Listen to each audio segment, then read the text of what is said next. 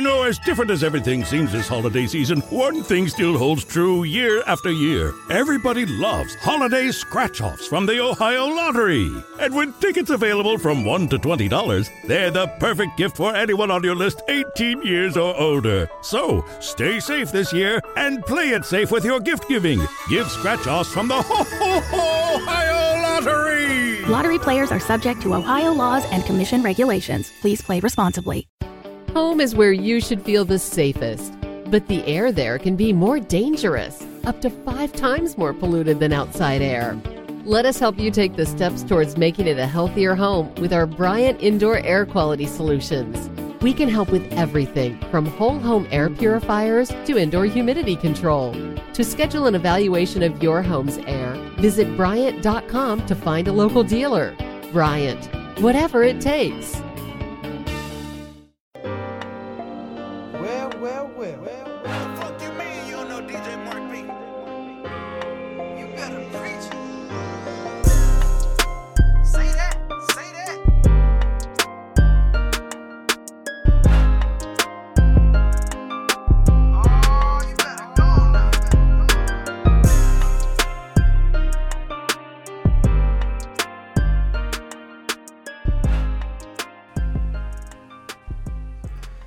Welcome to Preach Care Preach with Rashad. We are the prophets.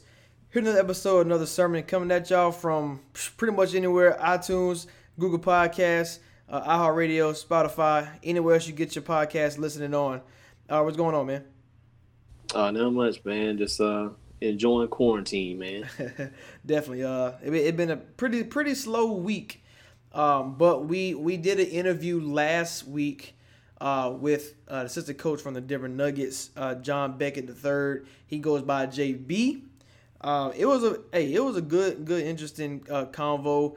We also brought up at the time the GM of the Denver Nuggets, and now he's been moved up. He became the vice president of basketball operations for the Bulls. Artis Karnasavas, I can't really say it, but from Lithuania, he got the job. Any light you want to shed on that? No, it was just time for that Bulls era to move forward. The Guard Packs era was, I think, 20 plus years, about 22 years. So it was time for a change. And, what Denver's been doing the last couple of years, with Masai there, the GM that just took the Bulls job. So, the last couple of years, Denver's been one of the preeminent and stellar organizations. So great acquisition by the Bulls. And it was, you could say, well overdue, honestly. Right, yeah. So in the interview later on, we really couldn't get into too much detail on players because, tampering and all that other stuff. Is there something that you wanted to ask as far as, like from the Nuggets standpoint that we didn't get to ask? No, everything I wanted to know was mainly about him, stylistically, what does he prefer, eye test, analytics, do you prefer – do you have a future coaching style for yourself? Things like that. I didn't really care about, asking about other players. I was more, intrigued by asking about him, his background, and what's his plans going forward. Something I thought about after the Denver Nuggets is really known for the great home crowd, like one of the best atmospheres in the NBA. A team that if you're going on the road at Denver, you're probably coming away with a loss. It was actually kind of surprising that Portland Trailblazers last year in the playoffs was able to get 2 wins in that series.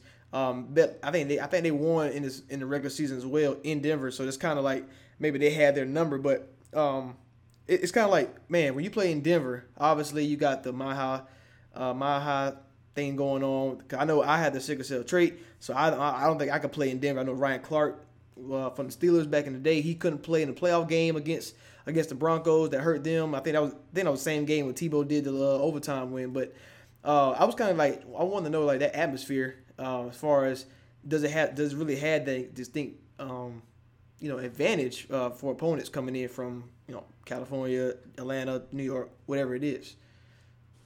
Oh yeah, the elevation for sure. But I think every team has a home court advantage if you create it by winning and building your fan base. Like Denver is known for the elevation, so teams go up there. You try to play fast, you'll end up gassing out. But look at like the Warriors in Oakland, Rockin' Arena. Everybody, even though they're not a good team, it's just the atmosphere of the Garden. So people love going to play there. You got locations like Miami, LA, places where even Atlanta, where guys are known to go out. Houston, guys are known to go out and party a little bit more just because of the nightlife, afterlife, restaurant choices, things like that. So I think every team has a home court advantage if it's created organically through winning, loyal fan base. You got a team you really get behind, like the We Believe Warriors, or the years when LeBron was in Cleveland that first go around that first 7 years. There were some rocking arenas up there in Cleveland. So I think it's just all about what you create organically through your players, your winning culture, sustained winning, things like that. All right. Do you think Denver Nuggets is the top 5, hardest place to play? Would you put that in the top 5? Yeah, for sure. That goes for any sport. That's baseball, football, basketball. Denver is known around all sports as a place you don't want to go play it. Yeah. And not just during like seasons. Like, some place you don't want to go play in the wintertime. It don't matter what the season is. You don't want to play in Denver. Yeah. And that's not because it's a bad, bad place. It's just that the atmosphere of it all. It takes the air out of certain guys. So Denver is definitely one of the top 5 toughest places to play across all sports. How about say elevation? Plus, if you play in the wintertime, like football, oh gosh, that's just crazy. But without further ado, we can get right into our interview with John Beckett, JB. And thank you again to JB for joining us. Even though we're in quarantine, he's spending time with his family, so we appreciate him taking the time to come on and join our platform, share some insight on, like I said, his background, his future plans, as much as he could about the Denver organization. So we appreciate him doing that. Oh, yeah, no doubt.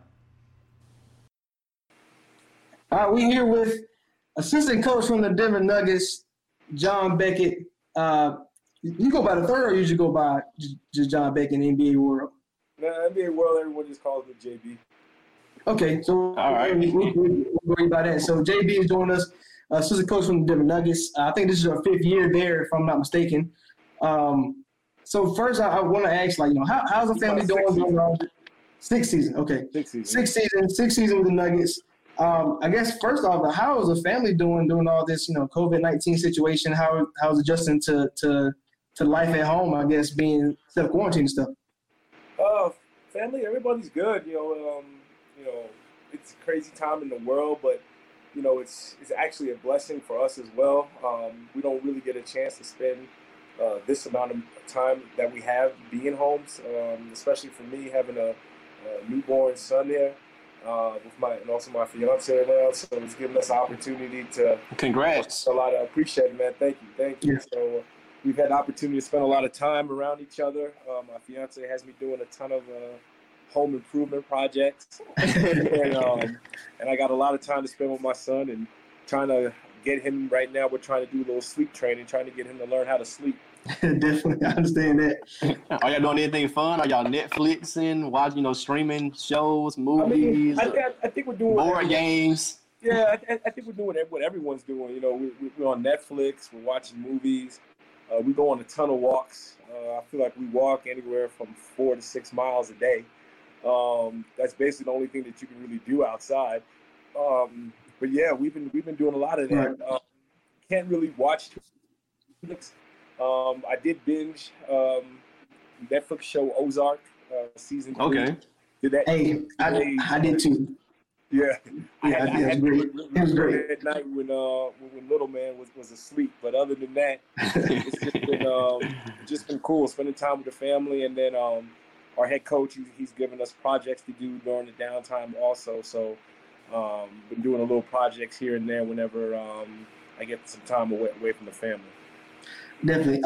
But before we get into the questions that we have for you, could you kind of explain the JB story from like high school and right before you got into the situation that you're in now? So the story of my background, basically how I got to where I got. Or just like the rise, from like high school, playing college ball all the way like right before like your ATL days. Oh man, that's a long story. I'll try to condense it. That's fine. Played ball high school at Sandy Creek High School. It's in Tyrone, Georgia. Probably like 20, 25 minutes south of Atlanta, a little bit past the airport. Played there. From there, I went and got a scholarship over to Georgia State University. Played there for 1 year, my freshman season. Long story, but, it just didn't work out. A lot of it was probably on my part. Wasn't, mature enough to handle not playing as much as I would like to play. End up transferring and finishing up at a Division II school in St. Petersburg, Florida, called Beckett College. My last 2 years, or 2 years, finished there. And then after I got through, like most kids who play college ball, I wanted to play pro ball. Ended up going to Germany briefly. A good friend of mine who was a teammate, me and him always made a pact. We said, if one of us get overseas first, we would help the other get over there. He ended up getting a job over in Germany first. Talked to the team, talked to the president, and then he ended up getting me over there. I got over there, and it wasn't what I thought it was going to be. Culture shock. Yeah, culture shock, and it wasn't like a high level, EuroLeague team. It was like I don't know what the exact term is. I think a Division IV team over there. So it was low level. I mean, I was playing against sometimes some 14, 15-year-olds in there, which I guess typical for European basketball. It's like a LaMelo Ball thing. He playing against grown men. Yeah, exactly. So it was a cool experience, but it was something that it just wasn't for me. I don't think so. I came back, still love ball. I was playing every day, pick up and working out. Didn't know what I was going to do. So during that time at Eckerd, the head coach there, he introduced me to a former player that worked for Turner Studios. So he got me a job there, freelancing. So I was cutting highlights at then CNN SI, and then also for TNT inside the NBA. And I just started meeting people, started networking. And the gym that I worked out at, a good friend of mine at the time, he had a friend that worked with the Hawks. He thought it was a good idea for me to go talk to him. Me and him talked, and from there, that's just where it went. Gotcha. Question about college, man. What made you major in business management? Honestly, at that time, like most young men playing ball, you had aspirations to play in the NBA. I just put it, I would just major into something just to major in something. My whole goal was to get to the NBA, and I go back. I should have handled it differently and really thought about what I wanted to major in. If I can go back now and change my major, it would probably be something in exercise science, just because I like the training aspect. I like to work out, and I would have loved to maybe have done like a strength and conditioning coach or something like that. Okay. But everything worked out how it was supposed to work out, and I'm blessed to be where I'm at right now. Right. So you going to say Creek? So that means you was born in Georgia. I know. So was I. All three of us actually. So, is are you safe to say that you was a Hawks fan growing up? Or when you was there, or how that went? No, the thing is, I wasn't born in Georgia. I was born in New York, Flushing, New York. Okay. Both of my parents, once they got married, they moved to New York. My dad worked for Pan Am, who's an airline that no longer exists. Yeah. So my dad worked at Pan Am, and then I moved down to Georgia my ninth grade year. Started my ninth grade year. My dad worked for Pan Am. They went under. He got transferred to Delta, and then obviously, most people who are from the South, or specifically from Atlanta and Georgia, that the hub, a huge hub for Delta, is in Atlanta. So he ended up getting transferred down there. So that's how I ended up in Atlanta. I was say, I got that Sky Miles card in my credit card in my wallet right now.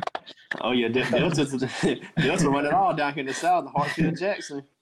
For real. Exactly. But growing up, no, I was a huge Bulls fan, huge Michael Jordan fan.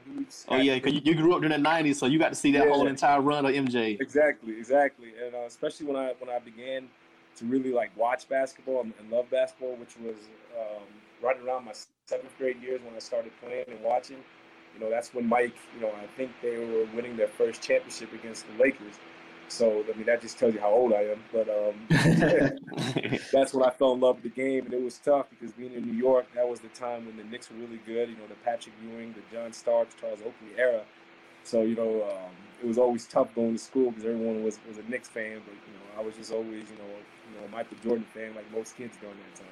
Yeah, I was just about to ask, but you being born in New York, were you a Knicks or Bulls fan? But you got to answer like you were an MJ guy, you were a Bulls fan. Yeah, I was a Bulls fan. Now, don't get me wrong, I love the Knicks.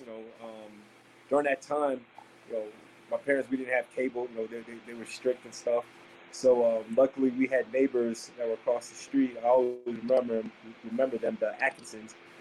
They always invited me over anytime I wanted to go watch, the Knicks game that was on, the MSG network. So I always used to watch the Knicks all the time. So I always rooted for them.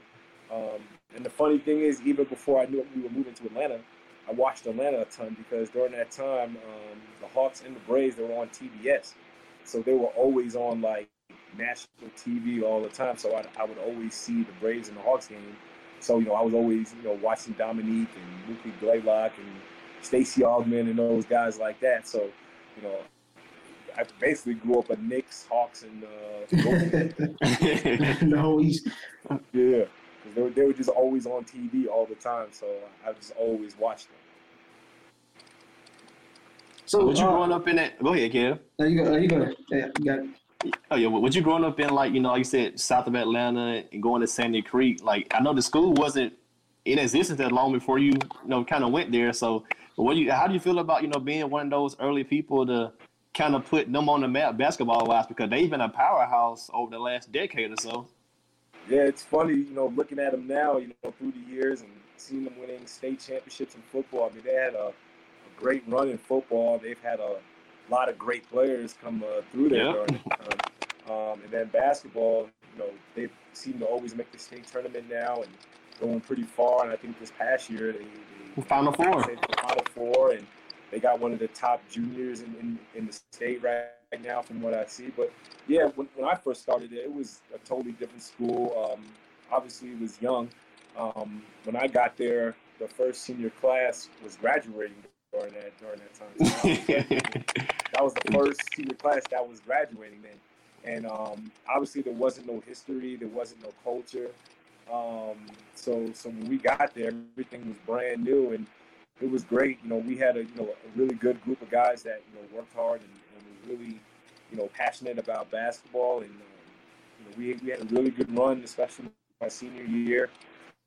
We made it to the Elite Eight, lost to the eventual state champions during that time, and I think we finished number 9.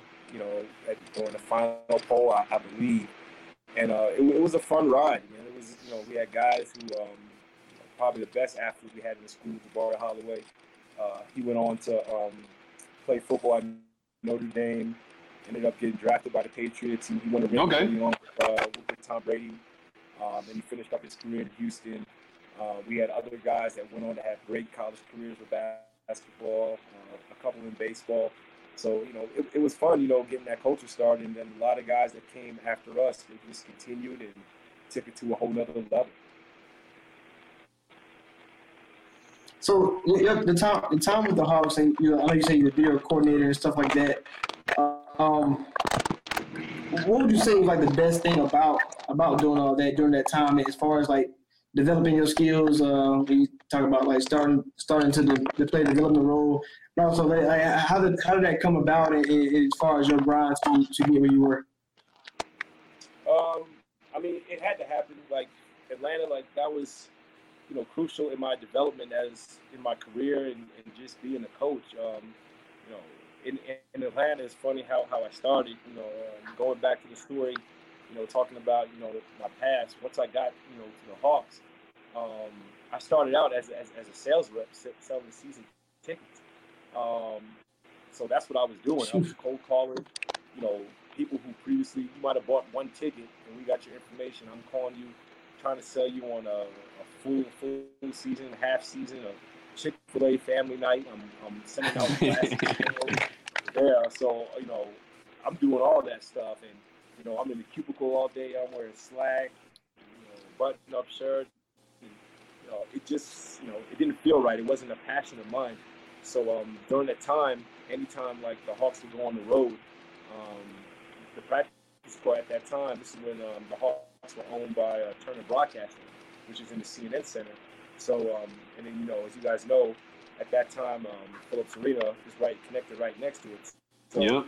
we would have access to the practice court. So employees would go down there and play ball, after work.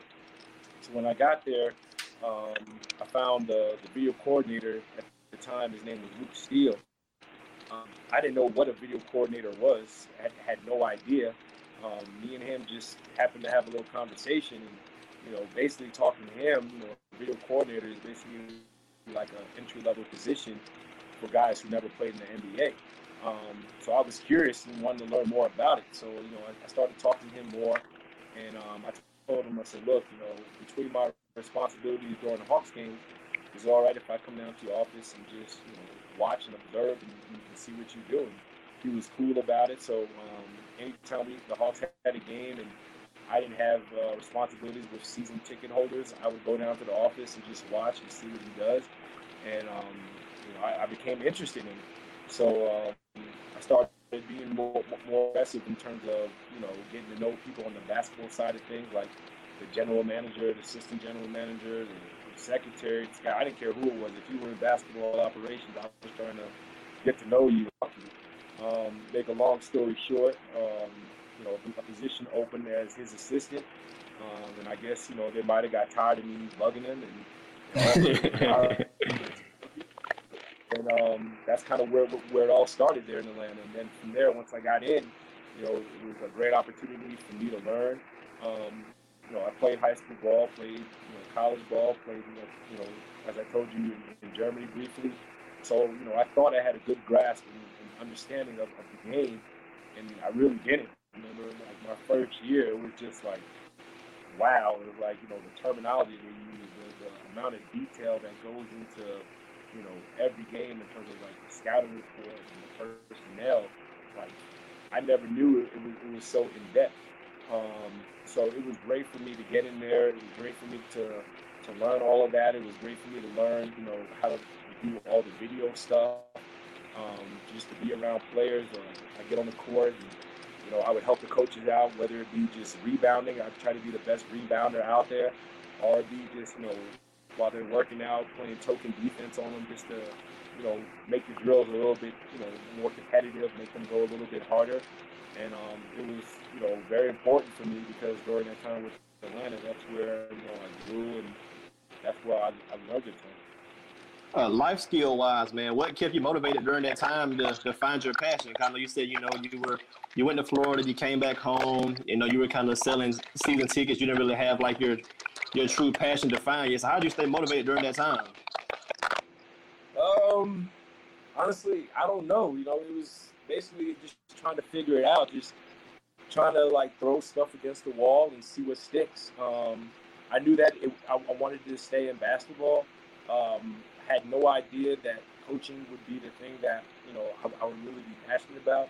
The thing about Atlanta, which was great, the front office, whether it be when it was Billy Knight and Chris Grant there, or Rick Son and Dave Pendergraph, or later on Danny Ferry and Wes Wilcox, all those guys gave me the opportunity to do many things in the organization. So during that time, I wasn't traveling. So if I wasn't traveling, I would go on the road and go scout. So any school that was in driving distance, I was going to scout. So I was down at Mercer, I was down at Georgia Southern, I was going to Clemson, I was going to Wofford, anything in the Southeast that I could drive to. I was getting in my car and I was scouting and I was learning.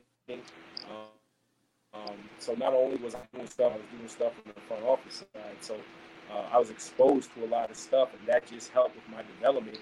And just from there, doing so many things, I was able to find my passion and find which avenue I really wanted to explore.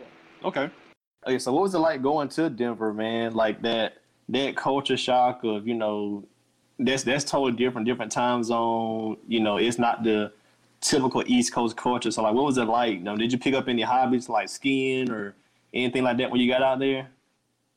Coming out to Denver was cool. Like I mentioned earlier, I'm a person that's active, and I like to work out. And out in Denver, it's they get after it out here. There's a lot of great hiking trails.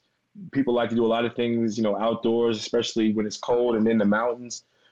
So that was good. I fit in perfect. That stuff. Shock in terms of like the culture. Yeah, it's a little different. But it's easy for me to adapt to. I've lived in so many places throughout my life, so it wasn't hard to adapt to it out here. And then with me, basketball is my life. As long as I have the gym and as long as I have access to get in there, like everything's fine. Everything outside, will work itself out. Being in this business, you got to be able to adapt to all different environments, to all different cultures, and it wasn't hard at all. When I made my move, everybody was talking about you just going. I went by myself, like nobody with me. Got my own apartment, and guy asked me to move up. And I was like, yeah, and I'm moving to Delaware, Pennsylvania. You got like the Amish mafia up here. You got you got all these, a lot of Amish stuff country like that. So I'm like, it's a pretty cool place too. But yeah, I feel like when you go to different places, you gotta learn to adapt because, like you said, in a business like you were in. Yeah, things can change at an instance. Yeah. I mean, I spent a year in Delaware. That's where the Philly G League team was. I was in Wilmington. So okay, yeah. Delaware wasn't bad. It's not bad. It's not too bad. Not too bad. Cold. Definitely. Definitely cold. Definitely cold. All right, so if we want to get into like more like the coaching side and play development side. So is head coach like your final goal, or do you want to be like general manager or even something bigger than that? No, I think for me, I want to be a head coach. I didn't know I wanted to do that some years ago, but just being around and seeing how the head coach handles everything and seeing how they can put a team together, how they put an offense together. What goes into, building a starting lineup, what goes into building a sub chart. Like, I like that. I like the whole strategy of everything. And, that's something that I'm interested in. And hopefully that's something that happens for me, sometime in the future. This is a question I have. I hear like guys like Charles Barkley talk about it and guys on ESPN talk about it. How heavy are you into like analytics versus like just the eyeball test, like seeing what a guy can really do? Like, how do you balance that out, like, in your opinion, as far as like coaching wise? I mean, both of them are just as important. I don't think I go too heavy on the stats and the number side, but I definitely use it because if you're talking to a player, it's not enough to tell them, okay, well, you're struggling shooting at the rim, or this is a shot that maybe you should not shoot anymore. If you say that stuff, it goes a lot further with that player if you have numbers to back it up. If you tell them, the last 15 games, on your floaters, you're only shooting 30%, maybe you should, stay away from them and maybe work on some other shots, maybe a pull-up jumper, over to the basket or something like that. So I think it goes hand in hand. And then, a lot of times when you look at the numbers, after you watch a game or you watch multiple games, the numbers just tell you what your eyes already see. Yeah. So I think it's a combination of both. I don't think you can just look at the numbers, but I don't think you can just look at the game either. It has to be a little bit of both. Okay. As far as your head coaching job is like your goal. Do you see a lot of like Mike Malone into your coaching style, or do you pull a lot from like way back when you was in Atlanta, or we with the 87ers on the D-League team? Yeah. I mean, I pull it from everybody. Obviously, being around Mike Malone for as long as I've been around him, Mike is he's a great coach. And, the thing that I learned from him is just the detail, the work ethic. He's second to none in terms of the organization. So yeah, I'm taking a lot from him. in terms of coaching, but I'm also taking a lot from all the coaches that I've been around in the past.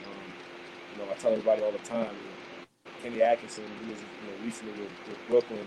I was with him in Atlanta in terms of player development. I learned so much from him, just his passion, just the detail that he would go into each workout, knowing what each player needs to work on, not really wasting time on stuff that they don't need to do. I learned a ton from him. Other guys I learned from, David Finsdale, obviously Lester Connell, who I mentioned earlier, Mike Woodson, Larry Drew, Nick Van Exel, David Finsdale. Brett Brown. I've been around so many guys that I take a little bit from each of them. But at the end of the day, you still got to be yourself. Right. Definitely. I can't be any of those guys. So yeah, I take stuff from them, but then I also have to be me. Do you see yourself potentially having like a niche style, like Mike D'Antoni's always fast paced, or Phil Jackson did the triangle, or Mike Budenholzer, he's like the 4-round one with Giannis? Do you see yourself having like a niche style, or are you kind of gonna, just kind of carve out what you have with your team in the future? I wish I could tell you I have a style, but I've never been the head coach on any level yet. So honestly, I don't know what my style is going to be. I got you. I guess that's to be determined. And then a lot of it is, who's the personnel that you have. You got to kind of like go with whatever the strength of your team is. Be able to adjust on the fly, yeah. Yeah, if you have a team that you got strong bigs, maybe you're gonna have to slow it up, and the offense gonna have to revolve around post up. But if you have a strong point guard and you have shooters, and yeah, maybe we can get out, we can run and play fast pace. But I think a lot of that has to go with who you have on your team. And then again, as far as my style, I don't know. We'll see. Hopefully, I can find out. Right, definitely. Yeah. So when it comes to player development, when you look at guys like a player that maybe doesn't want to shoot, but you like, I know you got it in you. Is that hard to pull out of people, or is like, okay, well, there may be a weakness. Let's focus on your strength. Like, what kind of balance is that? For me, for player development, especially on this level, my whole goal is to whatever that player does well, let's do that well to get you in the game. Because at the end of the day, all these guys want to play and all these guys want to get paid, and the only way that's going to happen is to play to your strength. So if you're not a strong shooter, that's fine. We'll still work on your shooting and the shooting mechanics or whatever it may be that's wrong with your shot. But we're also going to try to find ways that you can still be effective while you're on the floor. There's a lot of things that you can do if you can't shoot. You can be a great cutter. If teams are not guarding you out there, a lot of times they might turn their heads so you'll be able to get behind them and maybe get a layup or maybe a small jump shot, a short jump shot around there. Or if you can't shoot well, let's work on your driving skills. Let's work on your finishing at the basket. Let's work on you when you drive. And the defense strengths. Maybe you start kicking at the shooters, or you start finding your bigs that are down low. So we try to find other ways that you can be effective on the floor. There's a lot of stuff that can be done. If you can't shoot or you're just not a great scorer. And how do you approach a guy as far as trying to let him know hey, this is a weakness in your game, but this will help our team? Because all these guys have ego. Everybody's making, 10, 15, $20 million. So how do you go about approaching that guy saying hey, this is how you can be more effective to help the team? It's tough. If guys want to play, guys want to be successful in this league, you got to be able to handle, coaching, and you got to be able to handle some criticism. So a lot of times it's just, you go and you talk to them, and just like you asked me the question earlier about the stats, you show them the stats. And if they're not playing, you'd be like, okay, well, you're not playing because, A, B, C, D, you go by the reasons why, and then you show them it on film, and then you try to show them that you can really do well to help this team, and then that's how you get more plays. I think, you hear it all the time, be a star in your role. if your role is not to score, when you get in the game, all right, just be the best defender. Or, if you're a great rebounder, be a great rebounder. If you're a great cutter, be a great cutter. Do what you do best. Some people aren't, made to be actors or actors. Maybe their strength is being a producer. You're a producer, director. Yep, just do your role the best you can. Yeah, exactly. So, find out what you do well and do that to the best of your ability. And to me, that's where you go, a lot further than what you think. I mean, you see guys in the NBA, a lot of times, everyone from North Carolina, everybody from Duke, everybody from Syracuse, they don't make the NBA. And the reason why is sometimes, they have that stature and, coming from high school, they're heavily recruited, and once they get to the NBA, they think that they're still on that level. Let me do what I have to do to survive.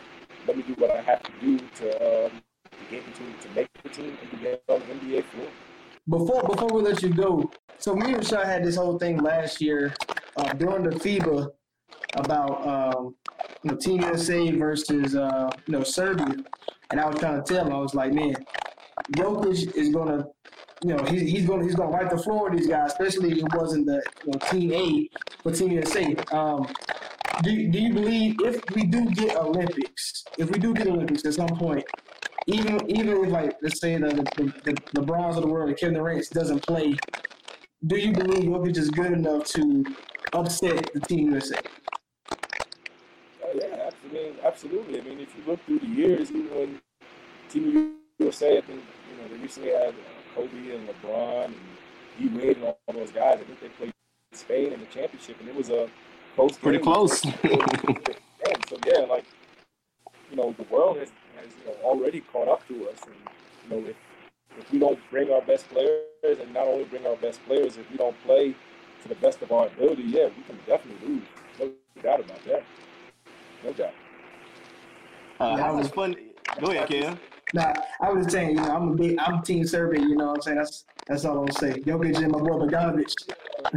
Serbia's impressive, having Jokic and then, being in Denver, we have a heavy European influence, with Jokic. And, we've had, a ton of players over from Europe and various countries over there. And even in our front office, Torres, he's interviewing. He was our general manager. He's interviewing for the president's job with the Bulls right now. Mm-hmm. One of our coaches is from Serbia, Arjen Stojakovic, and just being around those guys and seeing how coaches from over there, the details that they have and the passion that they have and the work ethic that they have. You see why a team like Serbia is so good, and the players that they have all around the NBA are succeeding right now. Those guys work. They're very intelligent, and you can tell at a young age that the drill work, the skill work, and everything that they work on.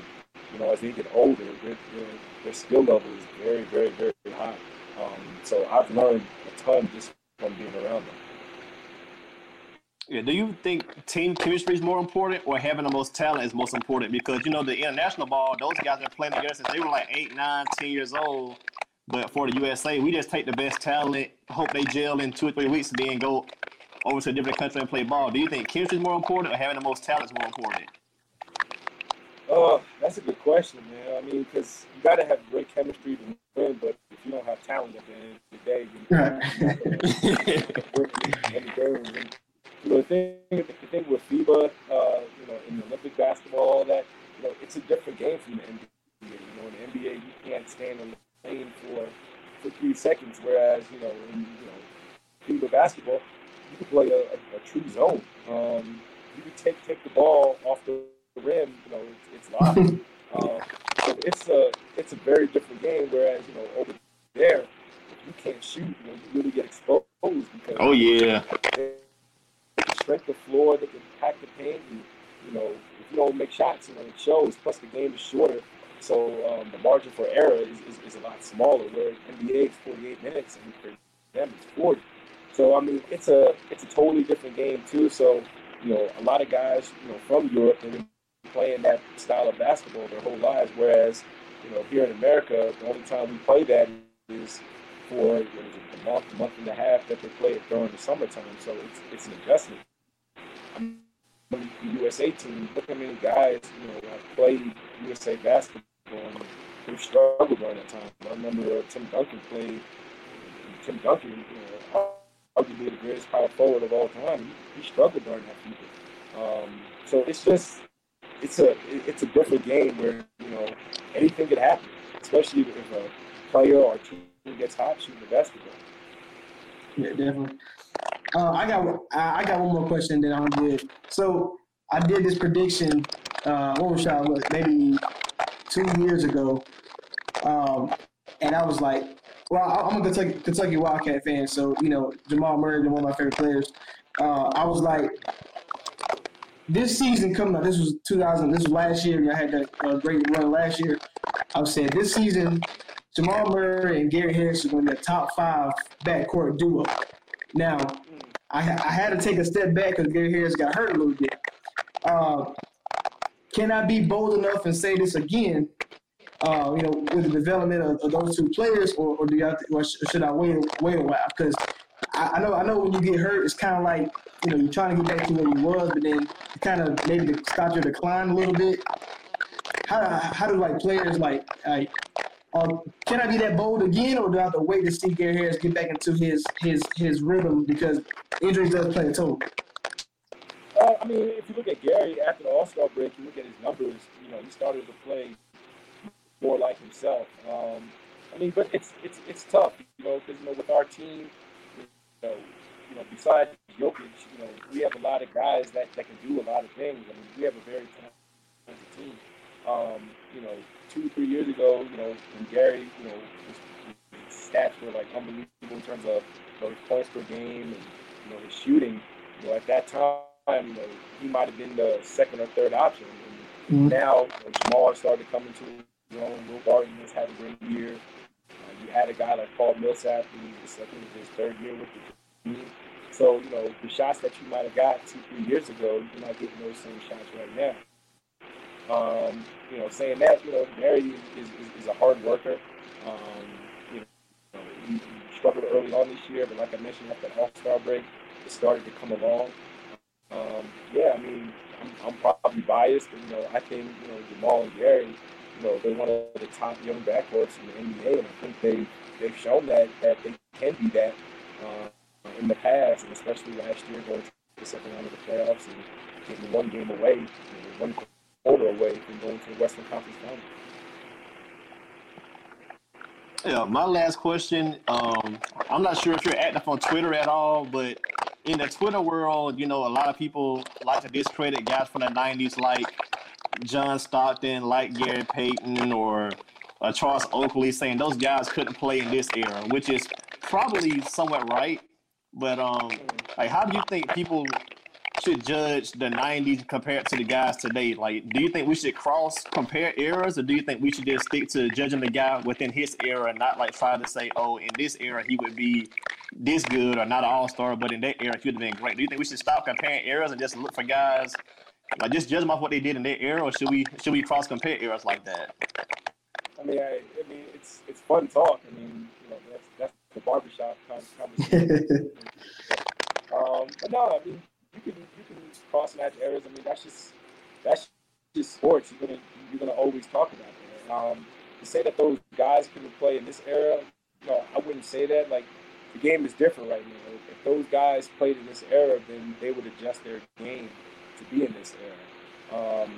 Back then in the 90s and the 80s, it was a lot more physical game. The rules were different in terms of the defensive rules. There wasn't an emphasis on three-point shot like it is now. So I think they can play in this era. Do I think guys right now could play in the era that was in the 80s and 90s? Yeah, sure. I think they can play in that era as well. It's just all about adjustment. Just like you got to change with the time. I was just talking to I think my brother about just the world in general, and a lot of times people lose jobs or they get phased out because they don't adjust with change with the times. And I think think, if Jordan played during this era, I would think he would shoot a lot more threes because that's what they want now. So Right. he would shoot a lot more threes, but he would also be even a better scorer because the defense is you can't touch guys, can't put a hand on them, and you go back and look at old highlights and you see how physical it was, especially during those years when he was playing the Detroit Pistons. You just think about now if he played and there's no hand checking and the way that the court is spaced out in terms of like the spacing guys on the 3-point line, man, I think Jordan would be even more effective in this game. Right. So I guess they're saying in a couple of weeks you're gonna be front and center for that Jordan documentary. Oh, absolutely. I've been excited about that. I mean, first time they saw the preview was like a year and a half ago. Yeah. I was hyped, and then when I saw it, they said coming in the following year, I'm like, I wait a whole year for this thing to come on. Sure. April 19th, I will be in front of my TV watching that documentary. Definitely, me too. All right, hey, that's all the time we got. I appreciate you joining us, though. Anytime, I had fun. I definitely enjoyed it. All right, and thanks, JB, for joining us, man. I know we had some technical difficulties in there, but hey, when you quarantine locked in your room, all you got is all you got. Yeah, it was, things happened, but it was still a great hard-hit interview, great insight by him. We had some good questions. I thought he answered phenomenally. So, once again, big shout out to JB, man. We really appreciate him taking that time to come on and do that with us, man. And hopefully in the future we can do it again. And, of course, we won't have our technical issues. But even with those, very hard-hit interview, and hope to speak with him again. I know I got some more questions about the Jordan doc when they come out. Oh, yeah, definitely. Hey, JB, me and Rashad, we will come to Denver. So, we gonna need some backstage passes so I can see my boy Jokic. All right, preach with Rashad. We out.